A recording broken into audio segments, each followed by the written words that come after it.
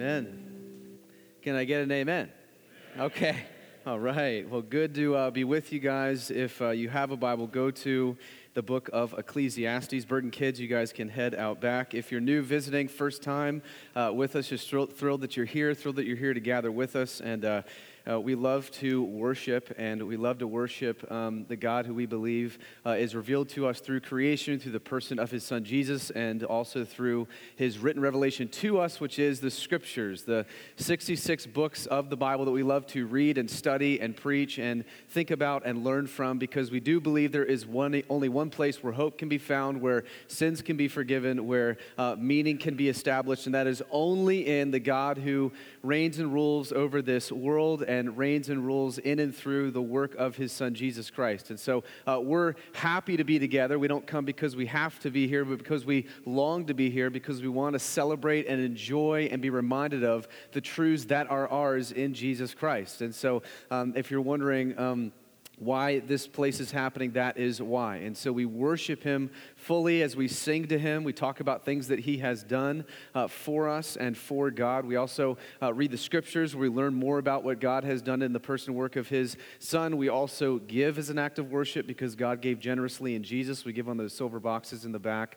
And we also love to pray together and take the Lord's Supper together to be reminded and nourished of the saving benefits of Jesus Christ in all that he did. And so joy to gather with us. Just in case you're wondering, I know so many weeks I'm in the hallway and I meet somebody and you're either new to Christianity or you're new to this place. So let me just give you a quick rundown of your Bible. You have 66 books that we love to teach, that we just spent 2 years in the Gospel of Luke. Gospels are books that actually talk about the life and teachings of Jesus. They're these accounts that lay before us who Jesus was and what he did ultimately to ransom his own life for the lives of sinful men and women to be reconciled to a perfectly holy God who dwells in infinite perfections. And so we looked at the Gospels. There's also letters in there, which are letters after Jesus ascended to heaven, after his resurrection. They're letters that are given to the church, to us, to know, hey, what does all this mean for us? How do we live? How do we operate? How do we order? How do we function as the bride that was bought by Jesus' blood? Then you have in the Old Testament, kind of the first 5 books known as the Torah,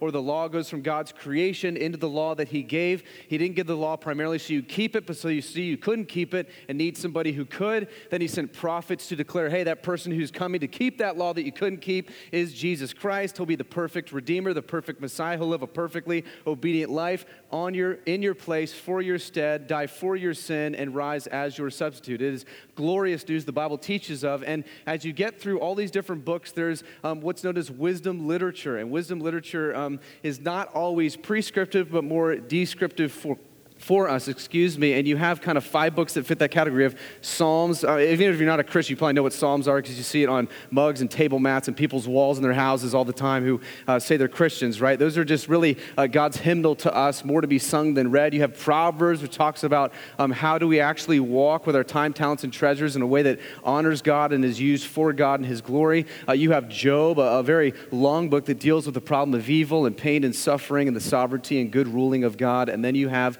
the book Ecclesiastes. And Ecclesiastes is a book that might bother you a little bit because it's basically a wealthy man. We believe it was Solomon who ruled as David's son, King David's son. He had all there is that could ever be had. He had more wisdom than could ever be gained under the sun. He accomplished more, did more, had more than anyone would ever dream of having. He makes Bill Gates look like a peasant, okay? So he is deeply wealthy, deeply wise, and he realizes at the end of it all that really there is meaninglessness under the sun if there is no God who resides over the sun and is in and working through all of it. So if you don't come from anywhere and you're not headed to anywhere, then your life here is totally and utterly meaningless. It's vanity. There's no point in you doing really anything if you can't make a lasting dent in any way, shape, or form. And he takes on the roles of these different people. He takes on the secularist that says, hey, this is all there is here and now. He takes on the Christian who says, hey, this is what God does. This is what God will do. He takes on the hedonist who's just after pure pleasure and joy. He takes on the humanist who says, hey, let's just try to work this thing out in some way, shape, or form. He takes on the existentialist who says, hey, I know the world's senseless, but I'll just defy it anyways by just aggressively railing against it and just trying to be good, trying to achieve some things. But in the end, his thesis, he will say, is totally irrefutable. That if God does not exist, if this is all the life that you know, if this is all the nature that you know, if this is all the season that you know, and there is no heaven, no creator, no life after death, then this is totally futile. And he's been laying it before us over and over and over and over and over again. And here we get to one of the most popular chapters, probably known to many, even if you're not in Christian circles, Ecclesiastes 3. And Ecclesiastes 3 is really, here's the interesting thing about this, as I was even reading it, is because Solomon's desire is to get you to basically ask questions, right? He wants to push you to get to know the truth. He doesn't always lay it before you. He just asks you things to get your heart to well up to that place. You get to places like this, and if you miss his method, you'll totally miss his message. Because otherwise what we do is we read Ecclesiastes 3, right? There's a time and season for everything. And what we do is we take Ecclesiastes 3 and we start looking at it as prescriptive. So we say, see, the Bible says there's a time for everything. So I can hate when I want to hate, and then I'll love when I want to love. And then there's a time to kill, and then we go to war because there's a time for war, time for peace. And we kind of now we don't have time to get into where the Bible does speak to those things. But this is not a list of things telling you, hey, in every different season you have a win to do this or not do this. He's doing something much deeper. He's trying to push you to see the history of madness in life that occurs under the sun. And if there is not a God working in and through all of those seasons for your ultimate good and his glory, then it's meaningless. And so here, Solomon is going to roll out for us in right context and right understanding what these seasons are like. And I think all of us, as we go through this, are going to go, yep, I've experienced that one. I've experienced that one. Verse 1, here's what Solomon says. For everything there is a season and a time for every matter under heaven, a time to be born and a time to die, a time to plant and a time to pluck up what is planted, a time to kill and a time to heal, a time to break down and a time to build up, a time to weep and a time to laugh, a time to mourn and a time to dance, a time to cast away stones and a time to gather stones together, a time to embrace and a time to refrain from embracing, a time to seek and a time to lose, a time to keep and a time to cast away, a time to tear and a time to sow, a time to keep silence and a time to speak, a time to love and a time to hate, a time for war and a time for peace. If we're not careful, we're just going to grab this list and walk around with it and go, oh, cool, I'm free to hate you today because the Bible says there's a time and season for everything. Or, right, it's always right and good to go to war because there's always a time for war and a time for peace. Or, hey, I don't have to say anything to you because there's always a time for silence and not a time to speak. So here's what he's basically doing here. Solomon is rolling out for you and laying before you simply to describe all the things that he's encountered in his life, the changes of seasons, the door hinges that happen in the natural realities of life that are all governed under a God who rules and reigns over them, which we're going to see ultimately in the end and why that's good for us. And as he does this, he shows us that life under the sun is filled with seasons, right? We all have rhythms that we live in. Now, no one's going to not acknowledge this. But it doesn't matter where you fall on the philosophical spectrum, you will admit that all of these things happen, and if you live long enough, you'll realize that they occur in and out of human history. Life in its entirety is always changing, is it not? Always shifting. You go 1 minute, right? If you probably think of moments that have radically changed. You went from total joy and elation to total despair and heart-wrenching agony. You went to a wedding where you were celebrating and singing and worshiping to talking with them about them wanting to file their divorce papers. You were in the hospital, either yourself or with others, where you saw the amazing creativity and beauty of God and giving life, and the next day you were at a funeral seeing the passing of a life. Life has a funny way of working itself out, right, where you see these times and seasons and changes all the time. And if you live long enough, what Solomon's basically getting at is it's never a straight line, right? If you live long enough, you realize the pangs of life, the pains of life, the rhythms of life that aren't always beautiful. They're not always happy. They're not always cheery. Life is always catching you off guard. Life is always kind of blindsiding you with a left hook, right? And here he's just showing us that, man, these things are always happening. Chapter 3 is all about just human history and the madness of the cycle if there's not a God involved in it, right? It's madness if these things just happen and we're left to go, oh, well, this is all kind of weird. I mean, life comes, life goes, people die, people are given life, there's wars, there's peace, there's love, there's hate. And we see all of these seasons and we struggle to cope with them, do we not? So we walk in all these seasons, we walk in all these realities, and we struggle to cope with these seasons that happen. And so that's why I said he's getting back to this crooked can't be made straight idea that, man, I see the unhappy business given to man, that I walk and I live, and it's just this thing that I can't walk in a straight line. It's always shifting, it's always changing, there's always burden in me. There's always wonder in me, and nothing lines up for us. Every time you hit a beautiful moment, a dark one enters. I know sitting with many of you over the last number of years together, right? 3-4 years together, especially if you've been with us since day one. We were in that little house to the hotel. I mean, we've walked through some undescribable pain and undescribable joy together, where we've seen life and beauty and we've seen loss and tragedy. We've seen great love and great hatred. And as he explains all these things, he shows, man, these are times that we experience. There are times your loved ones are running towards you to embrace you, and times they want nothing to do with you. And they run away from your embrace. Right? There are times where maybe in your life, literally and proverbially, you experience total peace, and then literally and proverbially, the next minute you experience war and turmoil in your soul. So he's just showing us, hey, these things all happen. One minute your heart goes from love for someone to hatred for someone. You know, how did that happen? What do I do with that? And so here's what he's going to do. He's going to take all of these things, all these seasons, he's going to use this as his building block, right? And we'll see this here in verse 9 and on. He says this, so what gain has the worker from his toil? I have seen the business that God has given to the children of man to be busy with. Solomon's going, okay, what's the point of experiencing all these seasons? What's the point of experiencing life and experiencing death and experiencing tragedy, experiencing hatred and love and experiencing times to be quiet and speak up? And what's the point of all? What's the point getting up and going to work in the morning if I'm just going to still see it in my office?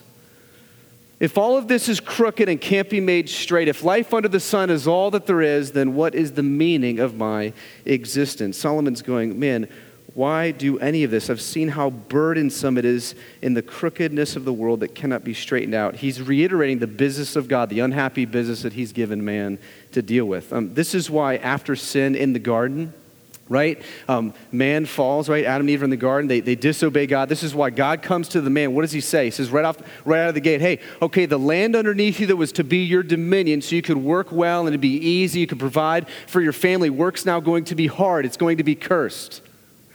This is why when you wake up in the morning and you try to get to work, your alarm doesn't always go off right. This is why when you get into work, the Wi-Fi is not always on. You go to print papers, the copier's broken. You get coffee spilled on your white T-shirt. Like, everything's not going right for you. It's broken, it's hard, it's cursed. Nothing's working the way that you thought. Traffic's worse than it was the day before. People are flipping you off. I used to think that was saying hi. I learned in New Jersey that's very different here, right? We live in this area, in this time where nothing quite will always go right. There's never quite a straight line. Everything's off. Something's not all we made perfect. And here we see this amazing, amazing reality is God is showing us in this the frustration it is in the disobedience of man. And until we come to repentance and glad submission to God, will we not see how good he is and the perfection that he lives in. We will not appreciate the mess that he is straightening out in the work of his Son.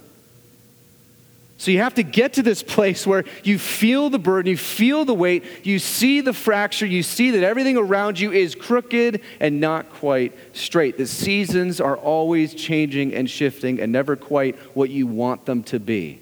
Look, we'd all agree, if you read the list of verses 1 through 8, we're all wanting the first one and every bit of those lists to stay for our entire life. Can we just live in the peace? Sorry. That thing was driving me nuts. I'm sorry. It's just reality. Fracture right there, right? Cursed world right there with the fly. Here's what he's showing us is that we'd want all those things. We would want love indefinitely, right? We would want peace indefinitely.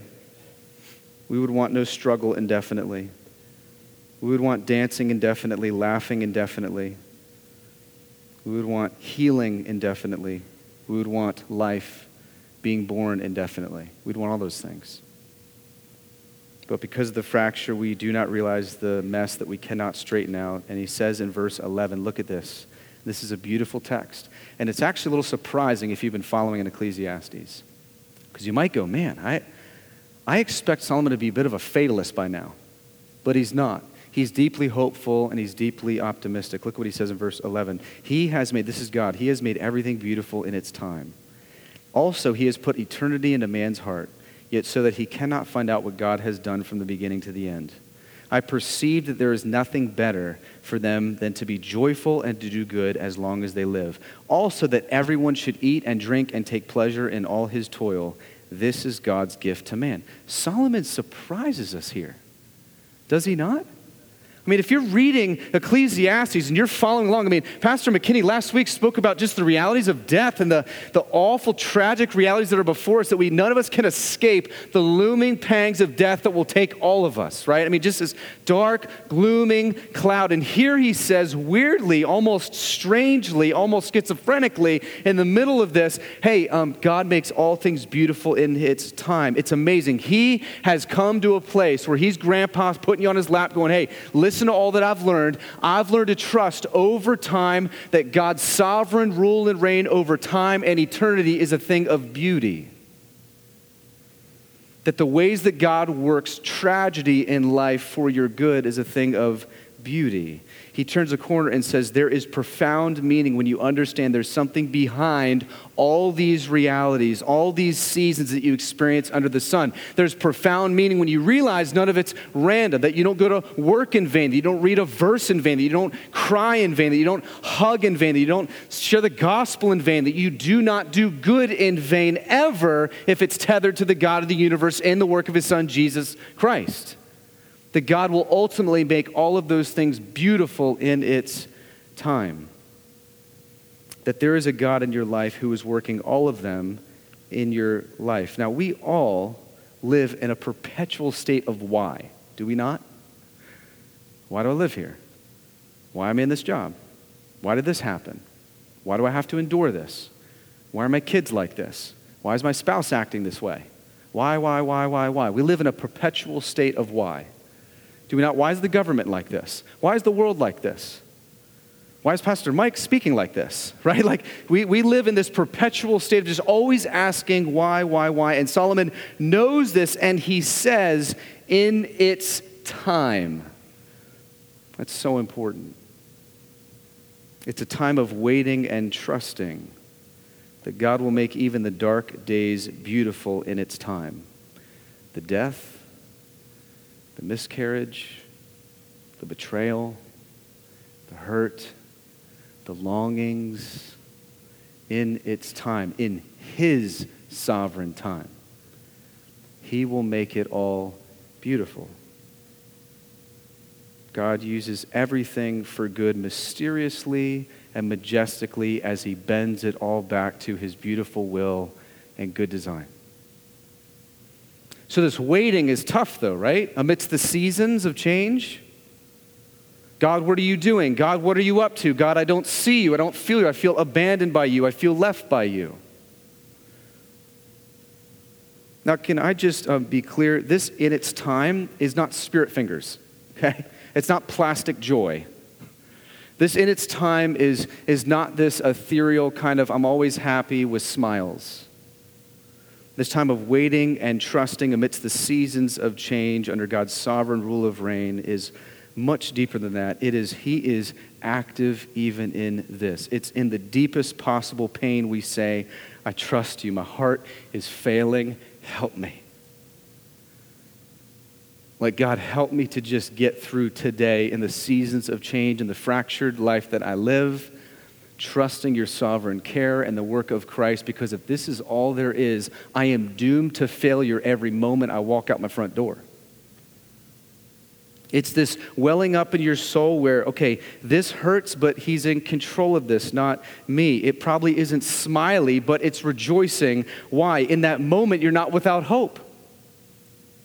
You're not without hope at all. It's a state of your heart. The God of the universe never shows up late or out of control. You're going to see him affirm this as he continues on in Ecclesiastes, that this is a God who isn't the ambulance driver that you get in an accident, he's showing up late going, oh, what's going on? No, he was there before it happened going, hey, I'm in this, I'm a part of this, I'm working in this, I'm the surgeon already active in fixing and mending what is good for you. I'm in control of this thing.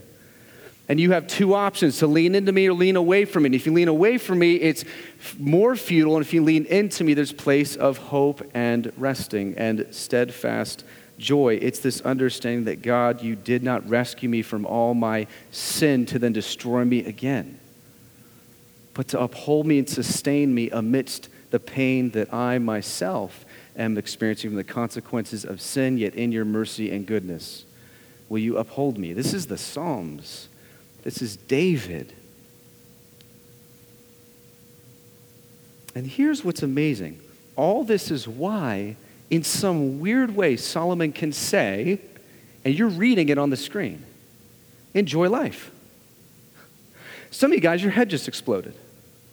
Right? Like, what do you mean enjoy life? You've been so depressed, so down and out. What do you mean that I can still enjoy life amidst all of these seasons? And he says this. He says, when you've got money, when you've got health, when your kids are obedient, when there's laughter, when there's joy, drink deeply of life and run in the fields of that joy and love what God has given. That's an act of mercy from God. And when life is hard and it doesn't seem like there's much money in the bank, and when there is death right before you, and there is pain and ache present before you, and there are times and seasons that you walk in that are dark with despair, rejoice, because God is sovereignly weaving together and sovereignly placing these things before us for our good and for his greatest glory in our joy. And as we walk in those things, we can realize even in the pain, even in the sorrow, God's in this and he's working through this. That God historically has worked through awful tragedy to bring about the greatest good for his glory. It's this really weird thing that Solomon is beginning to push our hearts into. That God is so intimately involved in your design and where he's placed you and put you that you can say, yes, this is tearful and hard, but it's part of his love for me. You know, if you're a Christian, you know, if you're a son and daughter of the King, that every bit of what he does and places in your life is not punitive but formative. That it's not for punishment but for formation. That it's for godly discipline. We're going to get more into that in just a little bit, but Solomon is trying to get us there. He's asking these questions to get you to realize you can't explain. You can't have hope tied to anything. You can't have despair tied to anything. You can't have happiness tied to anything if there isn't a God over the sun, if there isn't a Jesus Christ who came and lived and did what he did in his death and resurrection. And so he's trying to move our hearts there. So in this, Solomon is saying, man, he's shaping you. He knew the path of your life before you did. He's creator, you're not. You're the created. Your vision's limited. That's why he's actually going to say, not yet, but he'll say, what can you do? What has been will always be. You know what that means? You're not God. Like, this is God's stuff. This is eternal stuff. Like, we're here for this. God has always been. You know what we have to do? We have to get out of your minds that God knows the future and get into your minds that God is outside and already present in the future. That he is actually outside of time, reigning and ruling over it fully. It's not something he is waiting for, something he is anticipating. He already has it in his hands. That's profound. That we serve a God who's not confined by the clock or confined by our decisions, a God who's way outside of that, who is not anticipating or waiting on his toes, not a one-dimensional God, but a God who is in his infinite dimensions, ready, available, active, and purposeful in every last bit of what you face and walk through. Solomon's trying to show us that this brings about deep, profound meaning. There is no space that God is not there. I was thinking a lot about Philippians 4 as I was reading this week, where he says, don't be anxious for anything, right? But with prayer and supplication, present your request to God, and with thanksgiving. And then what happens?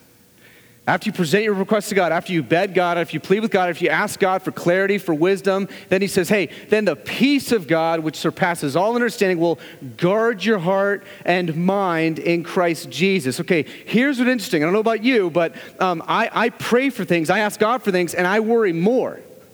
Like I'm more anxious. So there's something about that text that's not going right in here. There's something about what Solomon's saying that's not going right in here when I see him say this. And I think I've shared this maybe once before, but it's something that I consistently helps me, reminds me. But I don't know if you guys have ever done group projects before in school. And what was the worst person to get in a group project? Some of you are like, wow, I was that person, right? Totally unreliable. Right? Not trustworthy at all. You'd have this big project due at the end of the month, and they'd put you in groups. I always hated that because I loved it when I got the straight A, Sandy Pullen, who had everything all set in order. I want to be on Sandy's team. I want to be in her group because I know she's going to pull all the weight, and I can just sit back and be lazy. Right? We all love that group, but then as soon as you get put with a group of people where you're like, I don't trust you. You show up to class half the time. I don't even know if you're going to turn this thing in. I don't even know if you're going to do the work. And you get in that group, and you all get pieces of it, and what do you all say? You all say, okay, hey, let's all meet back Monday night and all have our stuff ready, right? And as all of us are getting ready for Monday night, man, what's that? Where's that anxiousness coming from? Tommy, oh, he's going to show up. He's not going to have anything ready. Totally unprepared. Why do we give him that part of the project? That's like his weakest point. He's not even going to remember that.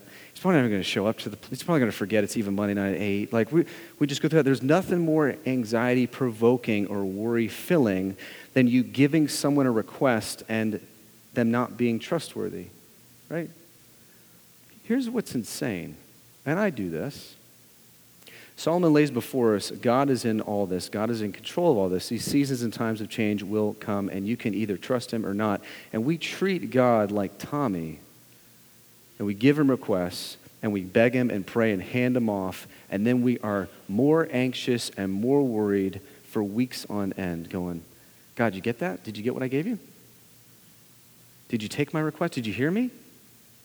Are you going to follow through? Even though his track record is perfect.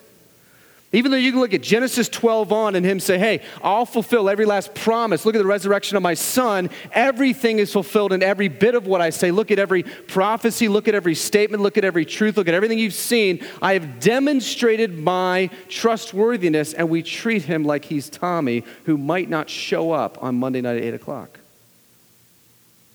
And so our anxiety grows. And here is the issue with all this.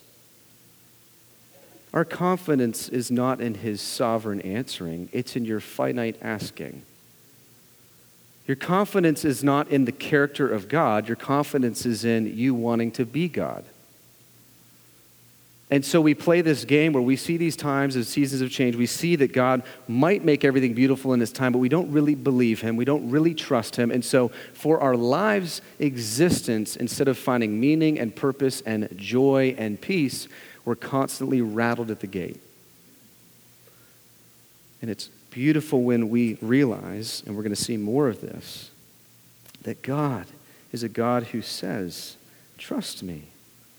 Where we say, take it, you're in control. And Solomon knows this. And that's why he says, you're never going to know it all. So that he cannot find out what God has done from the beginning to the end. There's going to be mystery in all that. And listen, part of mystery is the beauty that God put in your soul, so you couldn't be God, so you'd have to trust him, right? If without faith, it's impossible to please God. Like there's something in your soul that has to have periods at the end of every sentence instead of question marks. And he's saying, no, question marks are good because they're causing you to constantly lean into me, discover more of my character and my love and my peace and my control and my sovereignty in your life, and that you are totally lacking, that you are totally not in control, and that you totally don't know everything, and you're the ambulance driver that wouldn't even show up if you want to do this over again. If you made the decisions, you'd make all the bad ones, you make all the wrong ones, your path would be totally crooked and not be made straight, yet I am doing all of that in my time for my good, pleasing will. And you got to trust me in this. And I know it's hard. And even through pain, you say, yes, God, uphold me, sustain me, Help me where I don't believe right. Help me where I need to understand you more accurately. What am I not believing or knowing about the character of how you've revealed yourself? That you're a God who always does good. And all of this, Solomon says, is what testifies to eternity being written on your hearts. He says, all of this is what naturally in the bottom of your soul should cause you, this frustration you feel, this unrest you feel, that there's something not quite right, that everything's not really at rest for you, everything's not really at peace for you in your life, you're not getting what you think you deserve, you're not going to where you think you should go, you're not having what you think you should have. He goes, hey, all that unrest is to show you that you were made for perfection. You were actually designed and woven. Death was not supposed to be the end. Death was not supposed to be in the program, but you brought in death through your sin. You suffer consequences, but God, through Jesus Christ, will make all of that right. He will straighten it out. He will mend what has been broken. And so here we see every time we hit a hard moment or a hard season, verses 1 through 8, it should push you to realize eternity is written on my heart because this fracture can't be here. Like I know it's meant for perfection. That garden that you're trying to get back to existed before sin and will exist after the return of Jesus Christ. That we will ultimately get there, but you won't get there on your own will and merits. You'll get there by the blood of Jesus Christ, who now forgives you of sin and mends what has been broken. Every time you get something that should make you happy and it runs out of steam, you know eternity is put in your heart. Every time you see someone dig in a water well, you know eternity has been put in your heart. Every time you see us spending trillions of dollars to cure cancer, you know eternity has been written on your heart. Every time you see war in the Middle East and you see ISIS, you know that eternity has been written on your heart. Because you long for a place where injustice, sorrow, pain, and suffering do not exist. And what does exist is a world that is only heaven glorified with God in Jesus Christ. And so Solomon's just saying, hey, listen, all these seasons you're walking in and all these things you're experiencing is only a testament to that you've got eternity written in your heart. And some of us, we went through all the different ways that people try to suppress that and deal with that. Those are not sufficient ways. They just put Band-Aids on the wound when we need internal surgery, which only Jesus does. So look at what he says in verse 14. He says, I perceive that whatever God does endures forever. Nothing can be added to it, nor anything taken from it. God has done it so that people fear before him. That which is already has been. That which is to be already has been. And God seeks what has been driven away. So Solomon, again, just reiterates the trustworthiness and sovereignty of God. And all that God does, he says, endures forever, right? Everything that God does is eternal. Everything that God does is deeply meaningful. Everything that God does will actually last and be sustainable. If it's tethered to God, nothing's in vain. And he shows us here that under God's sovereign rule and reign, this is to put fear in us before him. Now, this isn't bad fear. This is good fear. This is fear that should lead to life, not death. This is God reminding you sometimes more fiercely than you'd like him to that you're not in charge. That God does these things, that God is an authority of these things, and you are not. And as his kid, he loves you and wants to form and shape you. This is like with Jackson. I don't know if you guys have ever done stuff with your kids to kind of instill some fear in them. So they would fear something that would actually save them ultimately and give light. You guys never done that? Okay, so maybe I'm a terrible dad, but here's what I do. Here's what I did. We're out playing soccer the other night, and there's the road, right? And we don't live on like a busy street, but I want him to be terrified of the street. So I'm like, because I know if he goes out there, I know the way cars whip down our street, even though we're in a cul-de-sac, I know the way they come through there, and they're young kids, and so we're kicking the ball, and there's no curb, there's no real block, so I say, Jackson, hey, Jackson, you know what, buddy? You know what could happen if you step in that street? A car could come, and it could smash you. And it could roll over you and flatten you like a pancake like this. Jackson goes, he's 4. Right? He's 4. So he goes, right, Daddy, I don't want to go on the street. That's right, stay close to Daddy. That's right. Stay right along Daddy's side, right? Daddy's here to protect you. Daddy. So there's times that we instill fear. We put fear before people because we want them to know, hey, we're good, we're for you, we want you to be protected, we want you to head towards life, not death. And God does all of this to say, hey, you don't have the throttle here. I do. But know that every bit of what I do for those in Christ is for their good. That ultimately, it is not to punish you or destroy you. Solomon is saying there's a definite orderliness to everything that God does. One commentator said this. He said, his sovereignty has chronology. I love that, which is why Solomon's saying, hey, it's for God to know. He said it in verse 11, and he says it again here. All of this is for God to know. There's mystery that's for God to know. Listen, most of our anxiety and anger and conflict in our life, almost all of it is birthed from us not being God and resenting that we're not Him.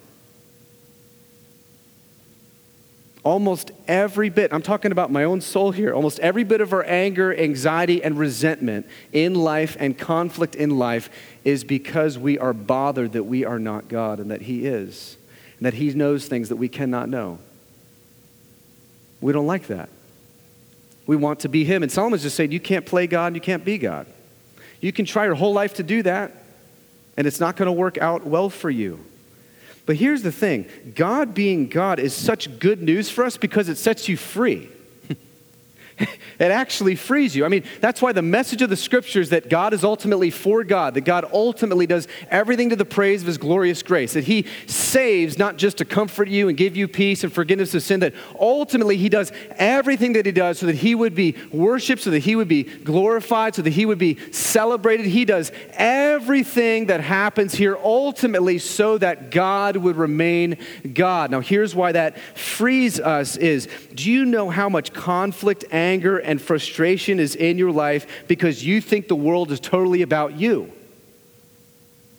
So in marriage, if marriage solely exists for you and not for God and not for His glory to be displayed, not for His character to be displayed, then your whole marriage will be, why are you not doing this for me? I deserve this. I'm owed this. You should do this. Why are you acting this way? Instead of being free to love that few taste when they realize that God is ultimately for God, that marriage is not ultimately about your happiness, but holiness in God through Jesus Christ, where you get to say, I'm free to love my spouse because they weren't gifted to me as a slave, but a co-laborer.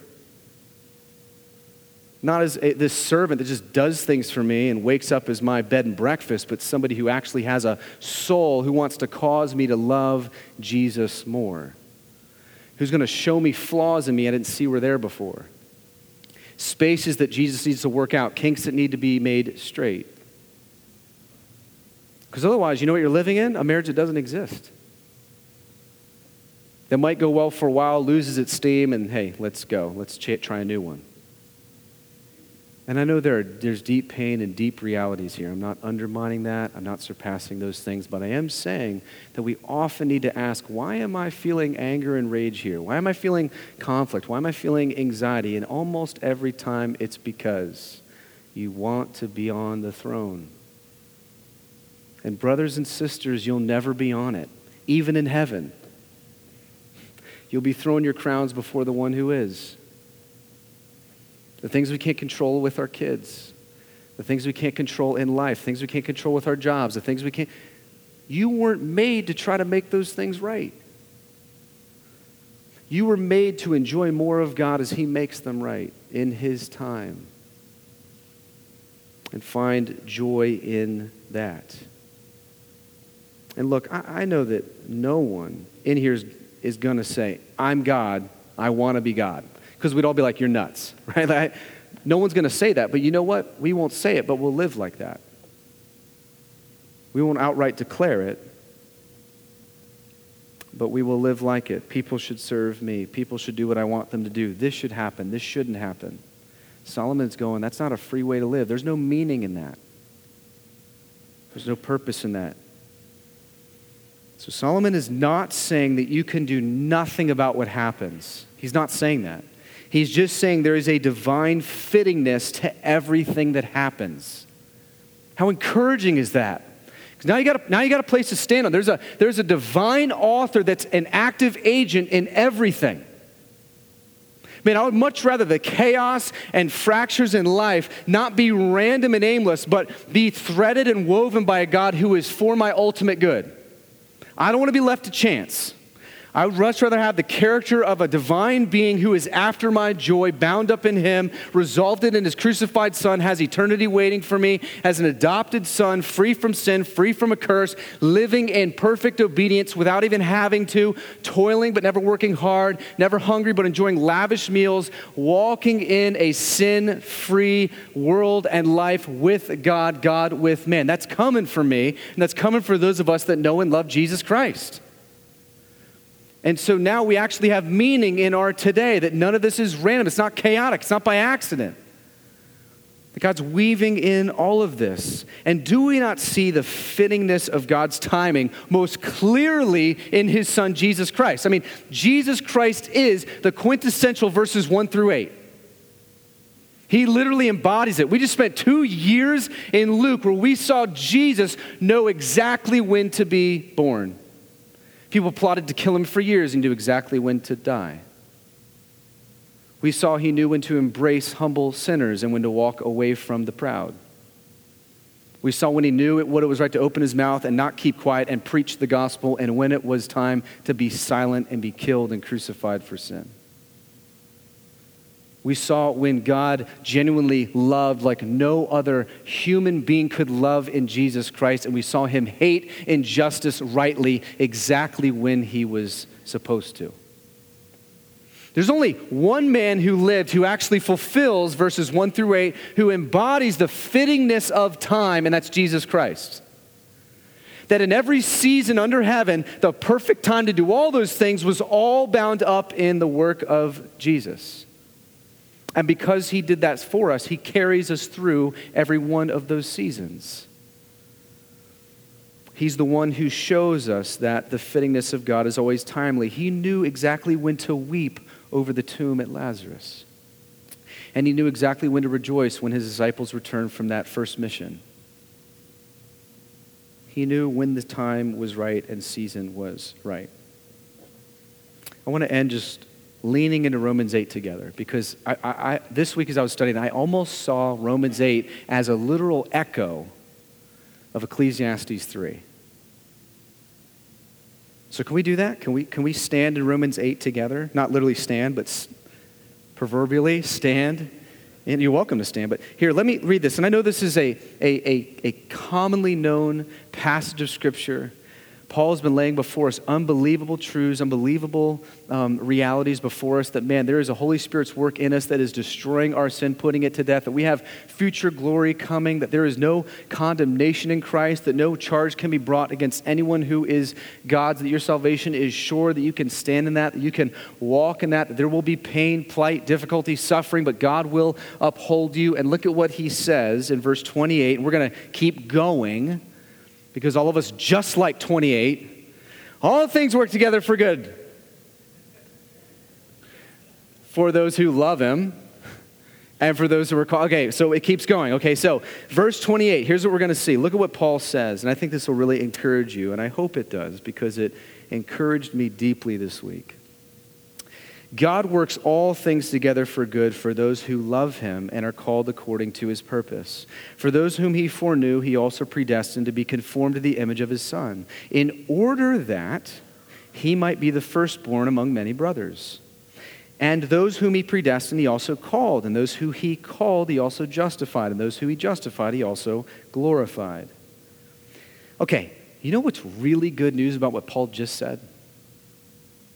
What's really good news is Paul just said the Christian circumstances are no different and no better than anybody else's.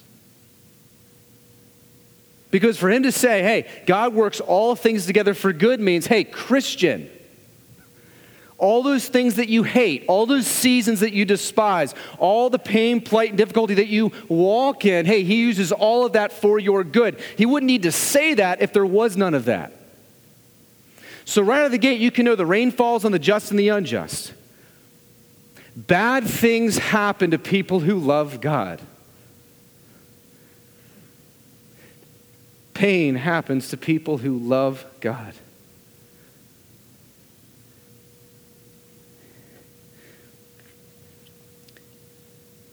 And Paul says that every bit of that that happens to you, Christian, loss, tears, pain, plight, difficulty, work together ultimately for the totality of your good. But notice, Paul doesn't say things work together for good. He says God does. You ever notice that? God works them together for your good. Things don't just randomly work out. It's not just one day, all of a sudden, hey, it just kind of worked the way it should. No, God weaves them. God is the active agent. God's the one who works all these things together for your good. They don't just magically work together on their own. He's the active agent over the Son working all this together. So if you are doing well, if you're in a good season, if your body is healthy, listen, that's not how it's just supposed to go. God's being kind to you. He's working it all for your good.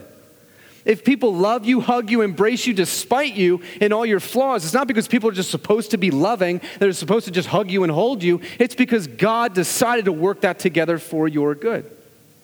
See, listen, every bit of good that happens in your life is mercy from God. Like every good day you have is not deserved. It's not supposed to be there. Under the sun, it should be fractured and miserable and disappointing. And every bit of good that happens is because God is the active agent in that. When you realize that you do not deserve those things, but that every bit of what goes well in your life is a miracle of grace, there is joy that few will taste and few will enjoy. And don't miss verse 29. Because God says he'll work together all the bad for our good in totality. What's that, Paul? What's the good? What is he working in me? What is this good that I want so badly? Don't miss verse 29, to be conformed to the image of his Son.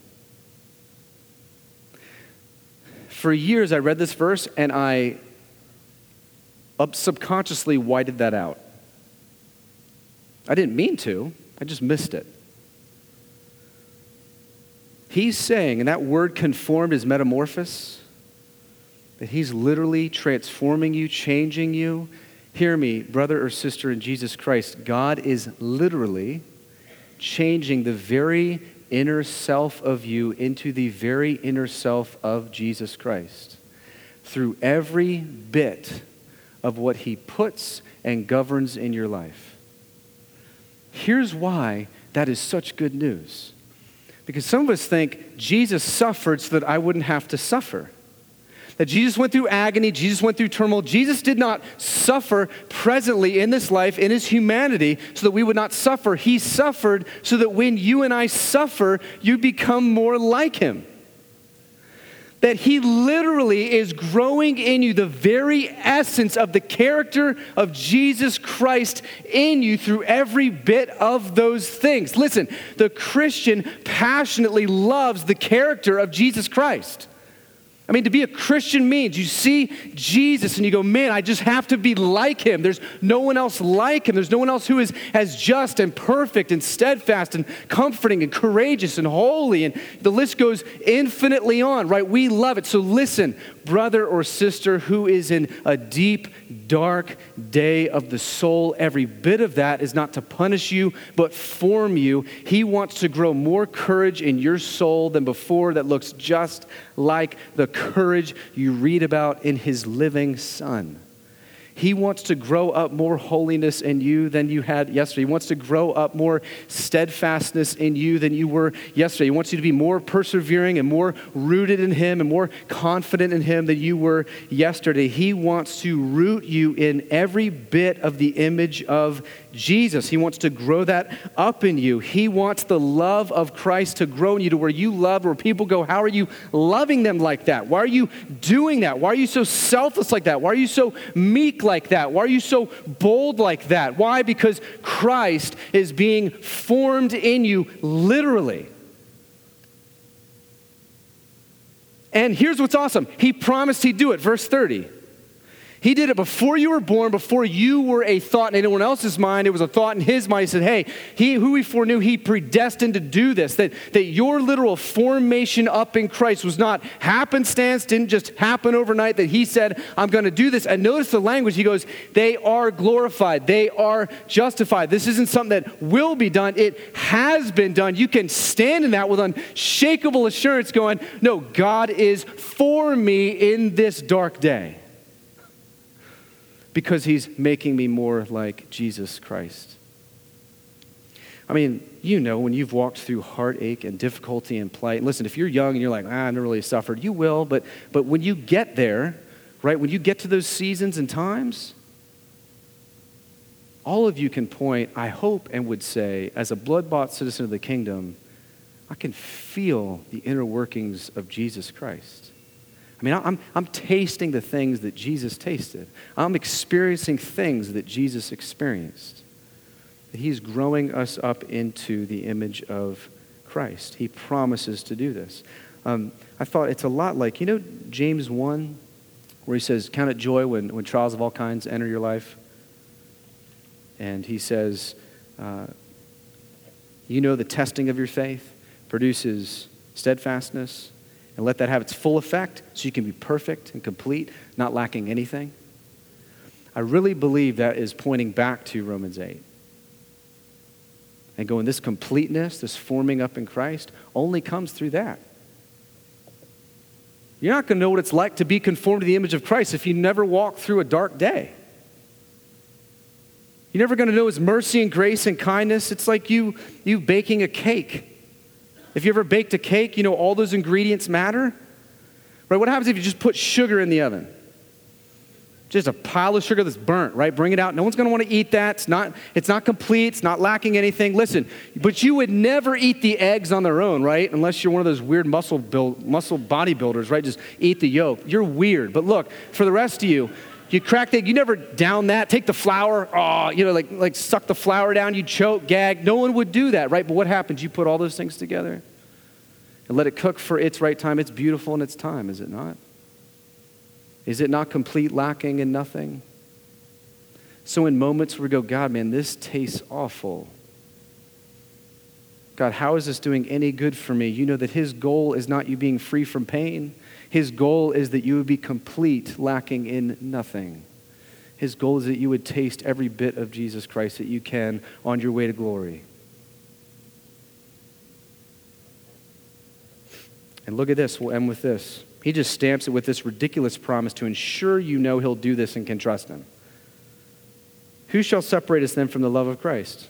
Shall tribulation or distress or persecution or famine or nakedness or danger or sword? As it is written, for your sake we are being killed all day long. We are regarded as sheep to be slaughtered. No, in all these things we are more than conquerors through him who loved us. For I am sure that neither death nor life, nor angels nor rulers, nor things present nor things to come, nor powers, nor height, nor depth, nor anything else in creation. In other words, Paul's going, oh, did I find anything that I missed?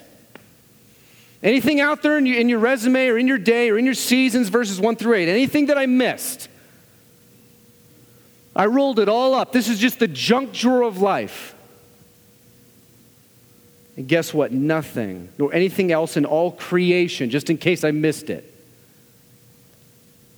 will be able to separate us from the love of God in Christ Jesus our Lord. It's because of Jesus Christ's death and resurrection that you can walk through every season of life and have meaning and have purpose, because God has done it, because he goes after all that's been lost, because he evens out all that is crooked. There is no condemnation for those in Christ, and not only is there no condemnation, but nothing can separate you from Christ. Now, I'll tell you why this is good news. Growing up, I felt a little bit like I never got the whole story. Because I bought this idea that the picture of perfection was, I say the sinner's prayer, God, forgive me my sin, I know I'm a sinner, I know you're holy, amen, right? And then I thought, man, I'm going to love God, and then there will be no pain, no suffering, no trial. I thought love of God would just burst forth in my life. I thought every sin would be laid to waste. I thought everything would be working out for me like clockwork. You know what I learned?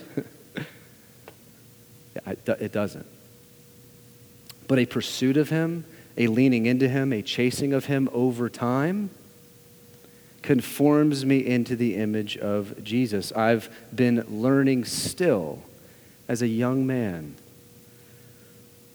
that the gracious suffering of God that he puts before me and in me and through me is not punitive but formative. That he's conforming me. That he's making me into something that is not lacking anything. That will one day be fully completed in glory when we shall see him, will be made just like him. But for now, we see a bit dimly, right? Like as through a mirror. We don't understand it all, but one day it will be made clear. We only see in part, Paul says right now. And that was really good news to me. Because in those moments, what happens when you love the Lord and then you face deep pain and loss? What happens when you love God and he doesn't do any of the things that you want? What happens then? Praise God for Romans 8. No. I haven't abandoned you. We're going to work through this. Don't buy the lies. Keep leaning into me. Keep trusting me. Keep hoping in me. Get around godly brothers and sisters that point you to truth and encourage you and uphold you. And don't give up. Every bit of what you walk through matters. You're mine. I won't let you go. Isn't this tremendous? Seasons are no longer meaningless once you get over the sun. No season is meaningless. Whatever pain, loss, hurt, question, tears, confusion, whatever verse recited, whatever life that was taken, whether sin was confessed, none of it is in vain for those of us in Jesus Christ. None of it. God wastes nothing. He used wicked men like Herod to bring about his purpose to redeem a humanity for his own. He used betrayers like Judas in his hand to bring about redemption for his people.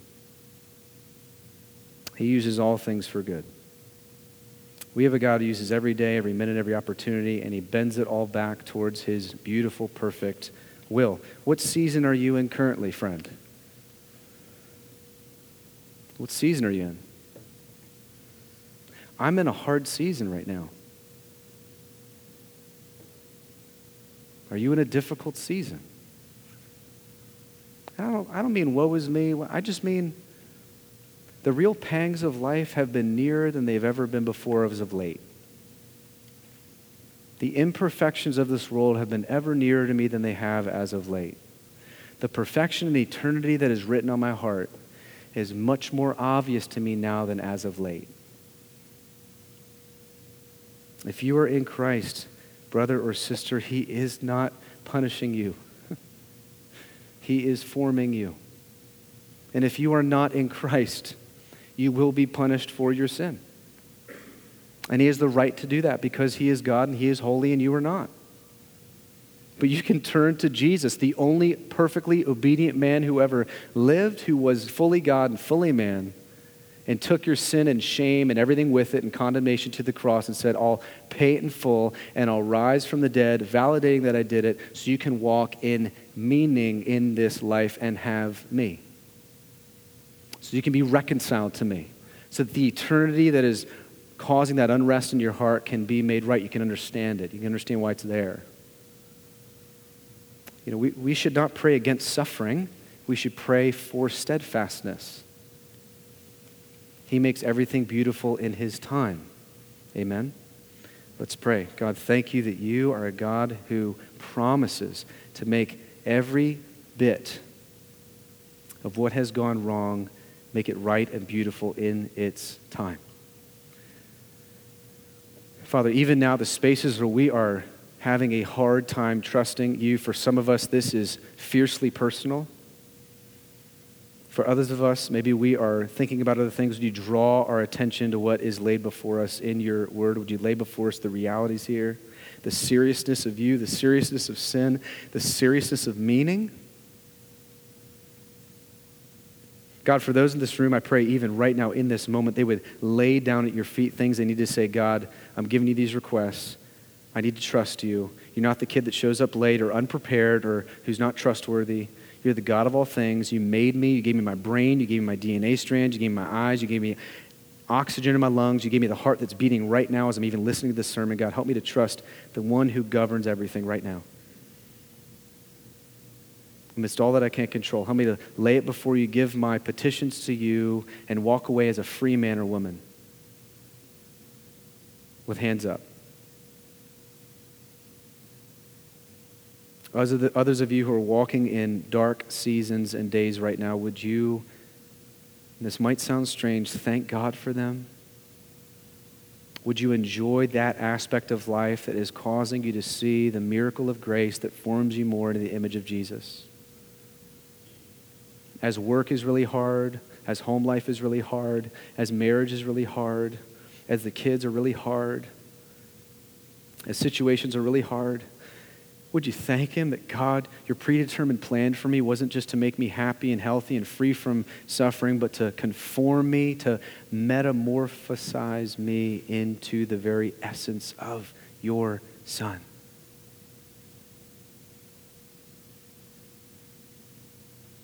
God, those that need to repent of sin, would they repent of sin this morning? Would they realize they've belittled your name, that they've tried to be God when only you can be God? They've pushed aside the eternity that continues to bubble up in their hearts. Would you bring them graciously to a place where they can repent of sin and trust you as Savior, King, Lord, and walk with you and lean into you, not so that everything would be made perfect, but so they would continue to know more of you and who you are and what you've done. Father, would you help us this morning as we observe the Lord's Supper, as we are nourished by remembering that you broke your body and shed your blood so that you could cure every season. So you give us meaning in every season, so that you alone could be the lens by which we view our life. We thank you. In Jesus' name, amen.